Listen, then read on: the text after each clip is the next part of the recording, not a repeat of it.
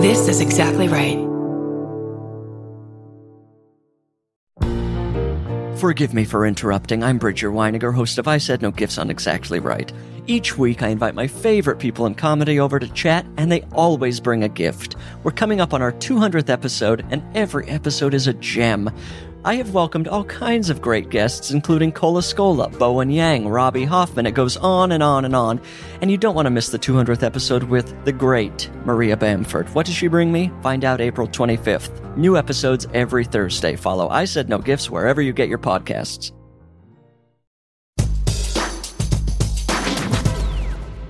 How did you feel about the style of the group and how that sort of evolved? Yeah, so I was definitely the outsider of the outsiders. Yeah, why is that? Why is that? Just because, like, they called me Tiger Beat because I don't have any edge, right? Like, like Todd and Alan and even Jimmy, you know, like they all kind of grew up in I don't know, they were military kids and they grew up in around a different culture than I did. This right here is Jason Dowdy. When Aaron Kane and his brother Noel left Sudden Impact, which by then was called The Outsiders, Jason is one of the new guys who took their place. And for the rest of the group, the first order of business was to dirty him up a little. Yeah, so when I joined the group, they kind of had to give me a makeover, you know, a little bit. Yeah. And like what? Like how? Oh, like, you know, get like Jabot jeans and Iceberg and I don't know, all the stuff in the time. Sure. giant jeans. Yeah. I had my jeans that I had at the time were more Jenko than Jabot. You know what I mean? Yeah. But I got there. Yeah. Jason didn't know he'd be a part of the version of Sudden Impact that came the closest to fulfilling the promise of the Motown Philly moment. The version that finally got a whole song on a movie soundtrack. The version that finally appeared in music videos for its own music. These Outsiders for Life videos are on YouTube, by the way. And in the one I'm looking at right now, the one that you will not believe me when I tell you who directed it, sweet Tiger Beat Jason is definitely all decked out in bad boy tank tops and do-rags and wide-leg jeans. He exhales blunt smoke.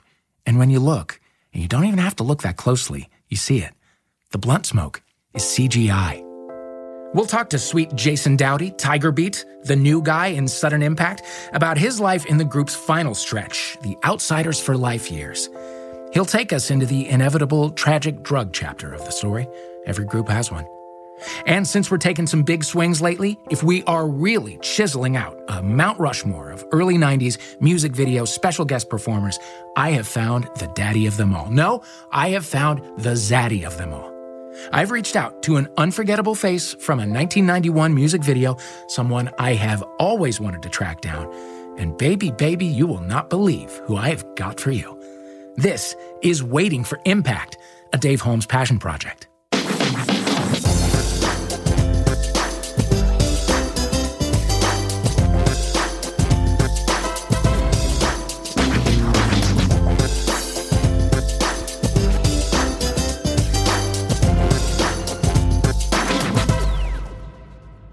By the late 90s, the group that had started as Too Special became white-hot MTV famous as Sudden Impact, got renamed White Guys, and later rebranded themselves The Outsiders, began to implode. After being pulled off of Capitol and then dropped from Biv 10 Records, their third record label, Stone Creek, just folded entirely, putting them right back to square one. Brothers Aaron and Noel Kane left the group to start a new one, and their empty seats got taken by two young singers, Jimmy Marble and Jason Dowdy. How are you? Good, Dave, good. Good. Where are you? In Welland, Ontario, where we have free healthcare. Oh, come on. Good thinking. When we talk, Jason Dowdy is freshly vaxxed and ready to talk about his adventure with a group he already knew a little bit about. Did you remember having seen the Boyz II Men Motown Philly video and the Sudden Impact moment? Yeah. Absolutely, yeah. Okay. I remember, let's see, that was in 90, I want to say 1 or 2, somewhere around there. I was still in high school when I saw that. Yeah, and of course I was like, what? I was like, because, you know, New Edition, Biv, like all that, they were my heroes growing up. So, yeah, I was like, what's going to happen with this? What was the Outsiders for Life lifestyle like for you? What was a typical day? hurry up and wait. So it depended on the day, right? Yeah, like I would say most of my time spent with the Outsiders was downtime because we were waiting on this or that to happen before we could, tour or record or that type of thing. They put us up in a really nice apartment, we were definitely vampires. So, we were staying up all night. I would say Tim probably worked the hardest out of us all. Like I would go sing my little bit and then I would be, walking the streets with Jimmy or ordering Chinese food, or we'd play ping pong or whatever. Right. Like a lot of weed being smoked, a lot of that going on. I wasn't a weed smoker, but a lot of that happening. People in and out of the studio all the time. Like, we'd run into Kenny Loggins, and I remember Queen Latifah stopping by at some point. So it was a little bit of like surreal. You know what I mean? That is the entire tragic drug chapter of the story, by the way. You're safe now. Like I said, if you do some digging on YouTube, you can find some of the videos from the early Outsiders for Life era. There's one called College Degrees, spelled with a Z, just like Outsiders.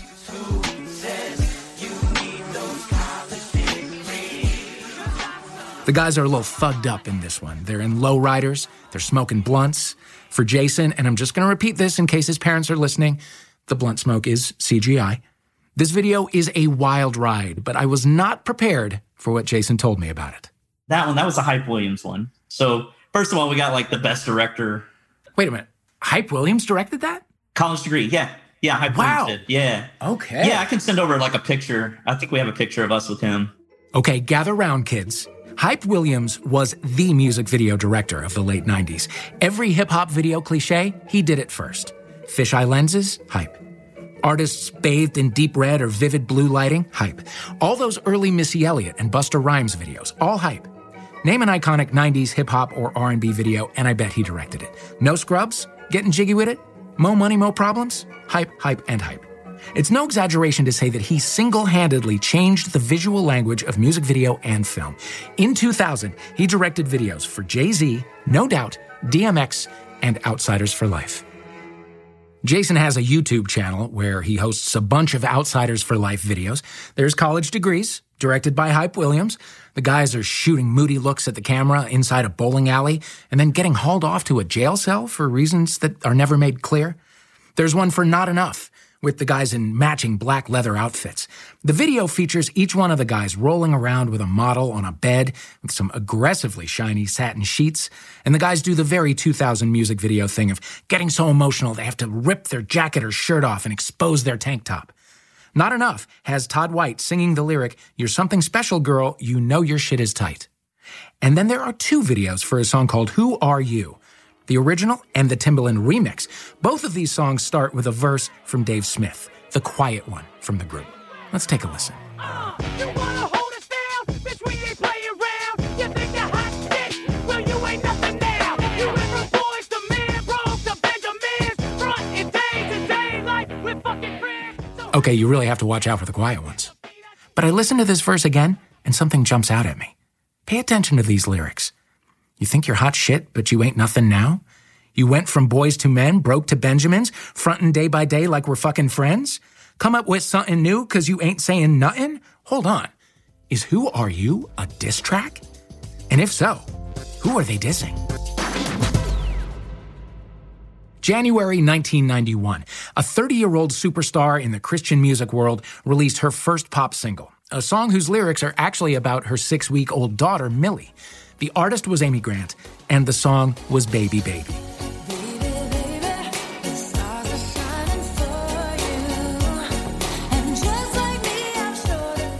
It went to number 1 on the Billboard Hot 100 in April, unseating Wilson Phillips' You're in Love, because again, 1991 was a great fucking year. Anyway, if you know the song, which you do, you also know the video. The video was absolutely everywhere you looked in 1991, seismic in our culture. Karen Kilgariff herself describes the video as like if Rachel from Friends were a music video. It's Amy Grant doing what we can only call cavorting in some outfits right out of the Elaine Bennis collection with a guy, a handsome guy, a strikingly, startlingly, scene-stealingly handsome guy, a rare male video vixen. Largely because of him, the video for Baby Baby made people crazy. It was sweet, aspirational, clean enough for a Christian music star, yet, because of this guy, undeniably sexy. He was so popular, he made the rare music video move of reprising his role in a sequel, the video for Amy Grant's Good For Me. He was one of the faces of 1991, but because it was 1991, and there was no internet or social media, and I guess he didn't hire a publicist, nobody knew his name. I did a little digging. I found him, and I talked to him, and his name is Jamie Stein. Yes, sir. As I live and breathe, I can't believe we found you and it's happening. Yeah, I'm pretty in shock myself. I'm in shock. It's 30 years is what I'm in shock at. Yeah. Tell me what you're doing now. You're in Miami Beach. Well, I'm in Miami Beach, and I'm kind of going back California, Miami Beach. My son lives here. I'm still, believe it or not, in the fashion world modeling at the age of 52. I can see you. I believe it. Thank you so much. This is a video call. I can believe it. Thank you. You guys, Jamie Stein looks good as hell. He's in kind of a salt and pepper, silver fox daddy moment. It works. Let's go back. Who was Jamie Stein in 1991? Oh my God. Who was Jamie Stein in 1991? I was just starting in the business of doing commercials and modeling, just literally fresh into it. I must have been around 24 years old. I was living in LA, and I was surfing a lot. And then I got into the fashion world, and that kind of changed the direction on my life for sure. What did you want out of life at 24? Oh, I mean, literally just I wanted to see the world as I was doing. Even when before the business, I was traveling just to go surf and explore. That's really what my life was about. And all I wanted to do was surf and travel. You can relate to this, right? You move to Los Angeles to surf, and then you find yourself swept up in the world of high fashion modeling. Well, that's Jamie's life. He's modeling, he's starting to go out on commercial auditions, and at that time, with 4 major networks and just a few dozen cable channels, a national commercial could make your career. The residuals alone could buy you a house. You could get discovered and go on to something bigger like Brad Pitt and Matt LeBlanc did. Jamie Stein went a different direction. So you're going out on commercial castings and whatnot. What kind of stuff would you go out for? Oh my God, from Coca-Cola to car commercials. Back then, there was even actual cigarette commercials. I mean, it was such a wide variety. Music videos, you know? Well, yeah. There you go. Yeah. Yeah. So how did the baby job come about? Well, my agency sent me on a casting to go see about this video, and I had no idea what it was about. I had never heard of. I was always listening to reggae music as I grew up, and that was most of the music I listened to. Just breaking in to say that reggae absolutely suits Jamie's personal brand. So I wasn't really familiar with Amy Grant at the time, and I didn't know how big of a deal she was back in that time as well. And I didn't know that she was a Christian gospel singer. I thought she was just a pop singer. So I had no idea the whole background of this whole situation, you know? So I just went in and I casted for it. They made me dance around and sing to the song that I'd never heard of before, which was crazy. But it was super fun and it felt comfortable, and they liked me. And then they called me back, and I met the director, and I did some more dancing and some more singing, lip singing, obviously, to her music. And there you go. They booked me for it. You were living in LA at the time. Where were you? Yes. Yeah. I was in LA. Okay. Whereabouts? I was living at that time on top of Topanga Canyon. Oh, wow. Yeah. Yeah. Themes are emerging here, Jamie Stein. Absolutely. Welcome to my world, right? I love it. Yeah. Your world is a good place, Jamie Stein. Topanga Canyon, for those who don't know, is just over the hill from Malibu, and it is exactly the part of LA you would end up in if you were a surfer turned model who listened to a lot of reggae. It's perfect. Jamie booked the job, the video came out, and you've seen it, so you know. He crushes it. So during lockdown, we've had a lot of time to watch things, to binge watch. Our thing here in our home, my partner and I, will just go down late night YouTube music video rabbit holes, right? And we got into the Amy Grant music videos recently, and I said out loud, this is a man who understands the assignment. This guy has a job and he's doing the hell out of it. I appreciate that. I appreciate that. You're like, you're magnetic, but you're not stealing focus. It's like, it is, I hope you're comfortable with me saying this. It is, you're performing a male Tawny Katane situation. Wow. All right, kids. Gather around again. Tawny Katane was the video vixen of the 80s. She appeared on the cover of Ratt's breakthrough album, Out of the Cellar, but she's best known for her performance doing the splits and vaults on the hoods of luxury cars in Whitesnake's Here I Go Again video. That performance made MTV play that video a million times a day, and MTV playing that video a million times a day made that song and album go multi-platinum. You're going to have to take my word for it that when I said he had pulled off a rare male Tawny Katane maneuver, Jamie put his hand right on his chest like he was really touched. This guy gets it. Okay. Yeah. Okay. That landed just how I wanted. Good. Yeah. So on set, what kind of direction were you given?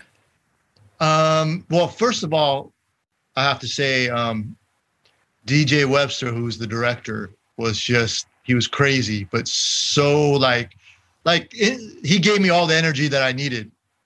You have to know that I was really raw, into this business. So I really didn't know what I was doing at all. I was just going with how I feel and with the direction I was getting. And Amy Grant, okay, so I really, like I said, I didn't really know anything about Amy. And she was so sweet and so understanding. And so I had to lip sync to her song. And in front of 50, 60 people working in front of me. So I was super embarrassed in the beginning because I didn't want to embarrass her by me making a fool of myself. And she said, just go with it. Just let's have fun. And I literally just, whatever came to my mind, I just did. And with the direction of DJ and Amy just leading, it felt really natural. After the video comes out, it explodes and gets played constantly. Oh my God. You have no idea. You have no idea. It was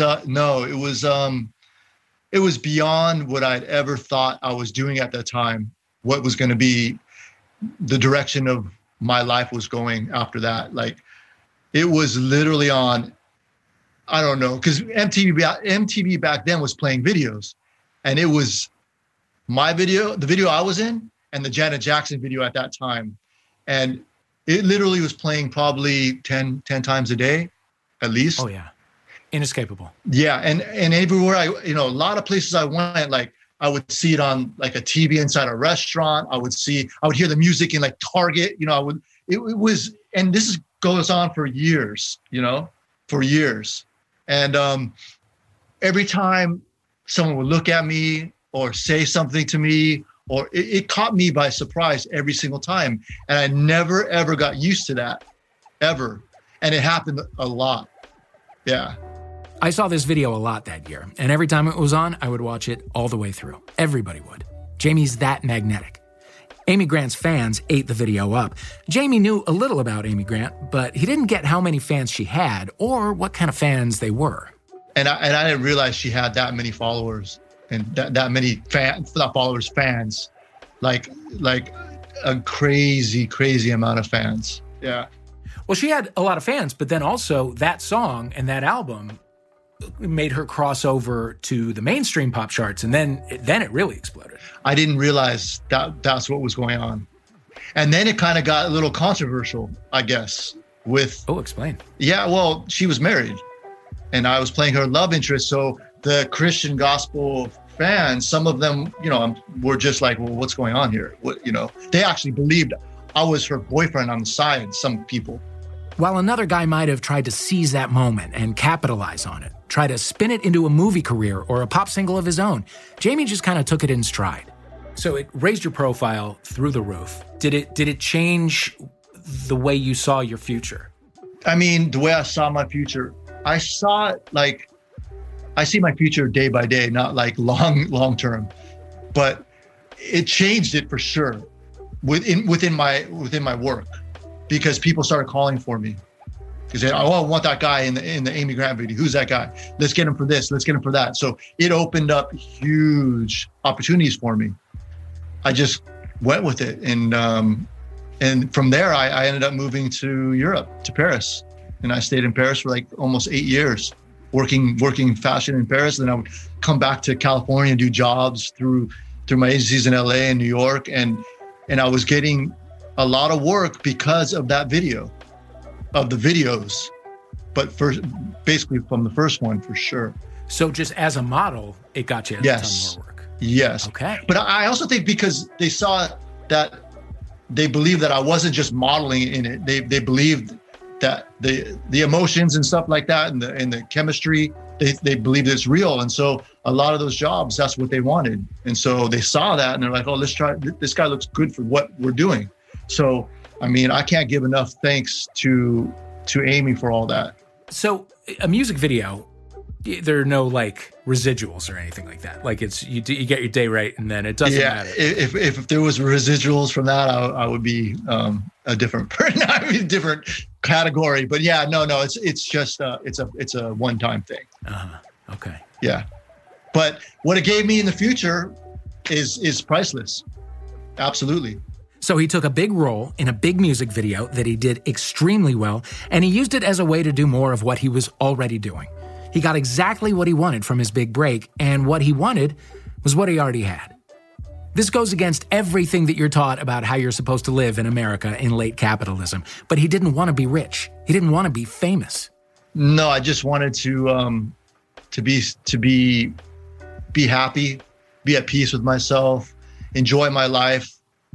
I wanted to surf, obviously, and I wanted to travel and get different cultures and experience life. That's what I wanted to do, and that's what I was doing and continuing to do. And I would just pick another place to go and to experience and to dive into the culture. I saw myself doing that until I couldn't do it anymore. Let's just put it that way. And it sounds like that is how it's panned out a little bit. It has. It really has. I mean, since I had my son, it's obviously slowed me down. It's not slowed me down. It's put me in a different position. To be a father, you have to be there for your son or your daughter.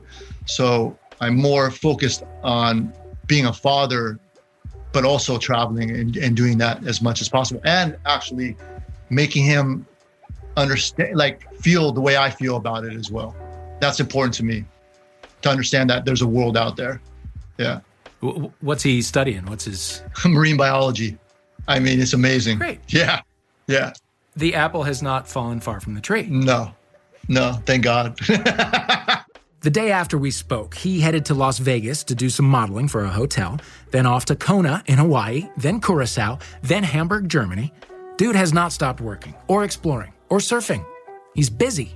Your dance card is full, and I love it. Thank you so much. I'm very happy. You've got a great energy.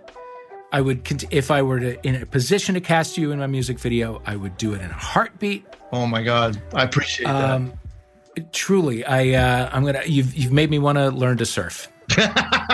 See, that's all I want to do. That's all I want to do. Inspire people to get in the water and enjoy the water. Just as we were saying goodbye, Jamie remembered a message he had just gotten on his Instagram, and it's too good not to play for you. I want to share one thing with you guys really quick because I thought this was really special. Someone sent me this message on Instagram literally 2 days ago. Do you mind if I share it with you guys? Please. Okay, so let me just put my glasses on because I'm blind without them. That's all right. Okay, this is from Lisa. 25 years ago, my husband and I, being 9 months pregnant and overdue, went on a dancing date to possibly get things moving. As luck would have it, the DJ saw my huge belly on the dance floor and played Baby Baby and made me feel like a star out there. Not only did I love the song and the artist, but I thought you were perfect in the role. So now I have an amazingly gifted and gorgeous 25-year-old son named Jamie. Can you believe that? It's unbelievable. How often does that kind of thing happen? It happens quite a bit, honestly. Yeah. Yeah. Yeah. It makes me feel really good. You know, if I'm down one day, I'll look at one of these texts, these messages. I'm like, wow, that's pretty amazing. So it makes me happy. Jamie Stein has the life he wants. He has a chill attitude, and there's at least one child out in the world named after him. If he's not alongside Sudden Impact in the music video co-star Hall of Fame, I don't know who is. Now, if you'll excuse me, I need to watch Baby Baby 5 more times.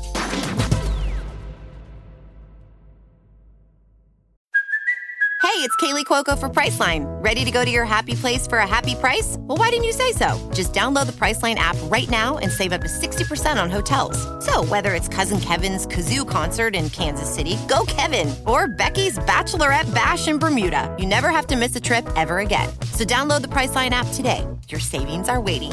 Go to your happy place for a happy price. Go to your happy price, Priceline.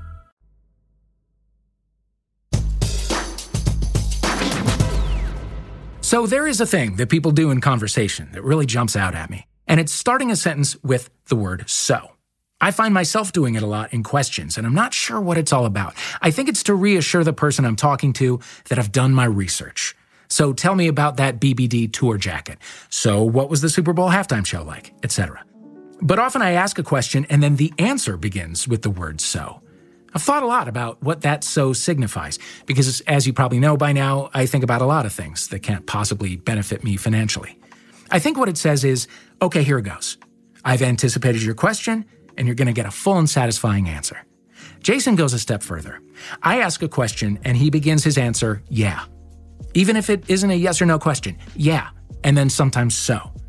It's next level. It's Jason saying, not only have I anticipated this question, I've answered it in my head a few times already. To me, it says Jason has been ready to talk about this stuff for a long time. He's just been waiting for someone to ask. How does that feel to you when you've made something and now it's just, you're just waiting for strangers to do something with it? Yeah, well, at the time, it was so gradual, the realization that you're not going to get released. Once again, the 3 remaining guys of Sudden Impact, who are now recording as Outsiders for Life with Jimmy Marble and Jason Dowdy, are recording for a hot record label. This time, Black Round Records, the label launched by Aaliyah's uncle, Barry Hankerson. And once again, the finished product never sees the light of day. There's probably one moment where, I think all of our hearts sank a little bit when we were promoting not enough. So we got a lot of radio play. It was trending up. We were on tour. It was around spring break time. I want to say,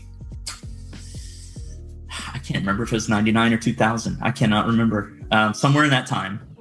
I remember it was spring break time because we were in Florida.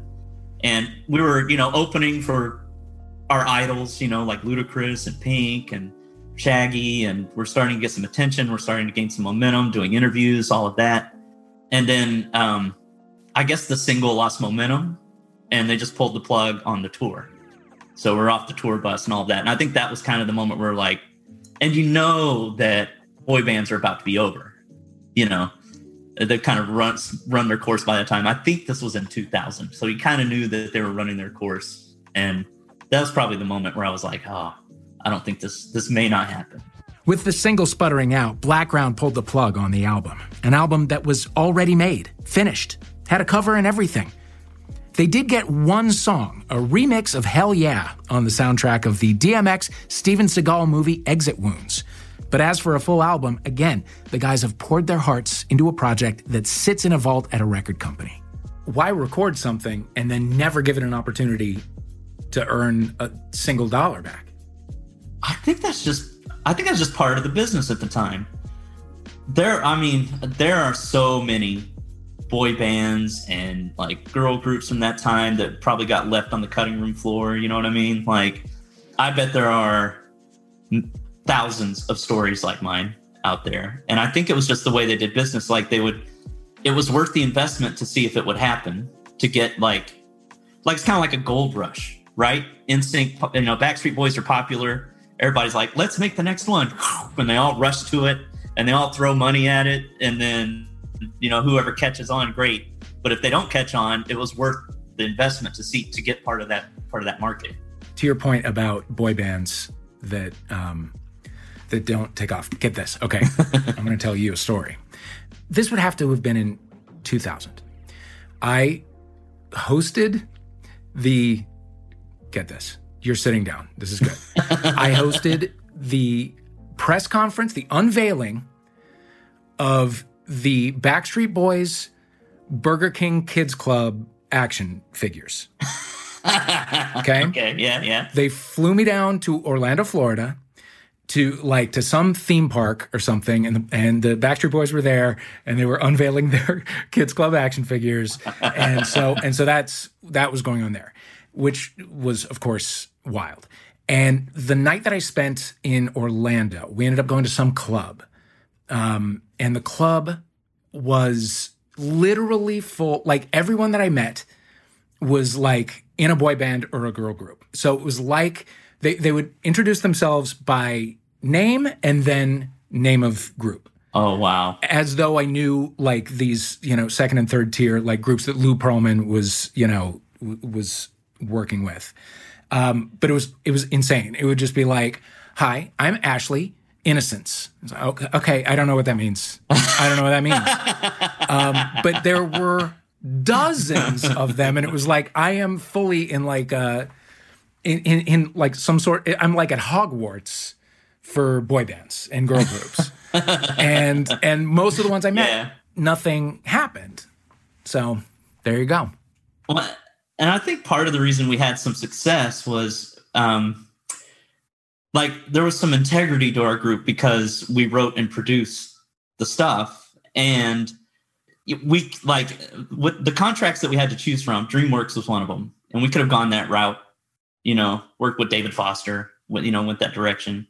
But Todd and Alan and Tim really liked the offer from Blackground because they were more like our people. You know what I mean? Like they understood the type of music we wanted to make. They were working with our heroes. Timberland's and Missy are both from that Hampton Roads area. Like, it just seemed like a better fit. So like, I think the reason we even caught on some was because there was like that people can tell genuine from fake pretty easily, right? And I think at least people could tell that, we wrote the song and it's real and we mean the lyrics and all that. So in the early 90s, Sudden Impact / White Guys / The Outsiders couldn't get their records released because New Kids on the Block were over. In 2000, Outsiders for Life couldn't get their record released because Backstreet Boys and NSYNC were huge. Sudden Impact got pushed to the side because there were no boy bands. Outsiders for Life got pushed to the side because there were too many boy bands. For Jason, this was a disappointment, but he was still new to the game. For the core group from Sudden Impact, this has to have been devastating. If this is 2000, this is 9 years into a career where this has been happening over and over and over. Did you get a sense for how they were feeling? Yeah, so Todd is definitely the most persistent person in the group that will do anything to make the dream happen. He started the group. It's his dream. He is so good at, motivating people and getting people on board. But I think his thought process at the time was, this sucks. What can I do next to make it happen? Like, it was more like, let's do this, let's do that, let's talk to these people. He was more in like, let's still make it happen mode. So I think you'll have to ask Todd what happened after that. But I think for him, it wasn't quite real yet. And it wasn't real necessarily for any of us. But that was kind of a moment where I was like, oh yeah, this could be over soon. Like where at least that light bulb went on, But we weren't ready to give up. Sure. And what does that feel like? So joining this group has always felt like it's too good to be true anyway. You know what I mean? Like I'd hopped in right when everybody did the groundwork. You know what I'm saying? Like everybody had already done the groundwork, got the contract and all of that. And I'm just like singing songs that other people are writing. Like, so for me, it wasn't as bad. I was like, I can always go back to, performing, doing what I was doing before. It's been a dream of mine, but I'm not like, there are people who dream and then there's people who build and do things about it. When I was that young, I was just dreaming, not doing anything about it. So I wasn't like invested too heavily. So I probably took it better than most of the people, like especially Todd and Alan and Dave. And Jason had a fallback position, doing something else that I feel like I'm going to have to explain to young people. Like I did a cruise ship contract 2004, moved back in 2005 to make one last go of the group. And then in 2006 is when I moved away, started doing cruise ships again and all of that. All right, kids, gather around one more time. People used to go on cruise ships. That's it. So I think that's kind of when the realization happened for Todd and for the guys in the group. I think we're all slowly accepting it over time. Now, Todd, as I understand it, is still in the business, still like writing songs for country artists. Yeah, he's still doing that. He's, I think he has you'll have to ask Todd, obviously, to get the exact thing. But I know he had last time I spoke to him, he said he had a big meeting in Nashville and he was considering, like they offered him a publishing contract, but he has a family now. He's got a mortgage. He's got all these responsibilities. So in order to only focus on writing, like he'd have to take drastic cut in pay. And so I think he was weighing those options. You'll have to ask him how it came out. Yeah. Jason's got a good attitude about the whole thing, probably because he remembers why he got involved in the first place. When you were like starting out as a singer, what did success in music look like to you? Yeah, I didn't really think about it that much. So my very first job I got at Frontier City in Oklahoma, just singing in some show, earning minimum wage, and I was selling pictures at the front of the park before and after. And like, I was thrilled, at the time, like I can sing for a living. Wow. You know what I mean? Like I had that just attitude of gratitude all the time. So success to me was just like the fact that I could sing and make a living at it. That was number one. Like in Oklahoma, they don't preach that. Like it doesn't happen because there aren't any performing jobs there, obviously. Right. So, if I grew up in LA or New York or something like that, I'd probably have bigger dreams, but did that, got a job at Busch Gardens. I was like, wow, even a better job. And then, started doing that. And then when this came along, I was like, oh, I didn't even realize this could happen this easily. You know what I mean? Like I didn't build it from scratch or anything like that. I just kind of luckily fell into it. And then I got a new vision of success with the group. I was like, wow, we could really make it. We could do this. We could do that. Started to learn producing and songwriting and all that while we went. And now, so are you still, well, nobody's doing cruise ships now, but have you, how long did you continue singing on cruise ships and stuff? Yeah, till like 2013. And then I got another regular 9-to-5 job. Met my wife, so now we have kids and all of that. So just doing that. I still write songs. I still put music out and do some producing and stuff like that. But not like, I don't have time to pursue it or anything like that. Yeah. How many kids? Two. I have 2 kids. Yeah, 3 and 5. Sophia's 5. Kaylee's 2. Great. Congratulations. Oh, thank you. I love it. And what line of business are you in? I work for an internet service provider as a team manager, just for people. We basically give you a call and say, hey, I see you signed up for our internet. Let's get an appointment going. That type of stuff. Cool. Nice. Yeah. Good. It's a happy life. It sounds like. Yeah. Yeah, it's a happy life. Most definitely. Are you glad you took the ride? Yeah. Yeah, absolutely. Yeah, it was. I mean, I have some of my best stories from there. I don't know if I should share any of them. I think you absolutely should. You know what I mean? Like, look, I don't know. No, not if it involves other people, but yeah, I would say it was definitely worth the ride. Jason Dowdy and Jamie Stein, Tiger Beat and the Baby Man. 2 good guys, 2 living lessons in gratitude. I check my email after I get off the Zoom, and there's a message from Todd White, the main songwriter for Sudden Impact, the guy all the way to the right in the Motown Philly moment, the driver of the whole project, the guy who was going to beat up Aaron Kane, but started a singing group with him instead. He says he's down to talk. And he wants to know if Alan Healy can join the call. I'll talk to 2/5 of Sudden Impact at the same time, and maybe they'll give me the dish on who that diss track was about. We'll find out next time on Waiting for Impact, a Dave Holmes passion project.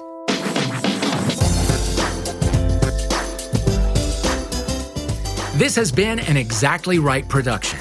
Written by me, Dave Holmes. Produced by Hannah Kyle Crichton. Recorded, mixed, and sound designed by Andrew Epen. Additional engineering and assembly by Annalise Nelson. Music by Ben Wise. Artwork by Garrett Ross. Executive produced by Karen Kilgariff, Georgia Hardstark, and Danielle Kramer.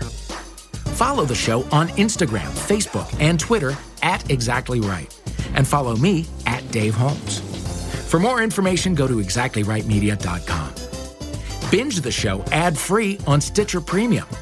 For a free month, head to stitcherpremium.com/impact and enter promo code IMPACT when you select a monthly plan. Listen, subscribe, and leave us a review on Apple Podcasts, Stitcher, or wherever you get your podcasts.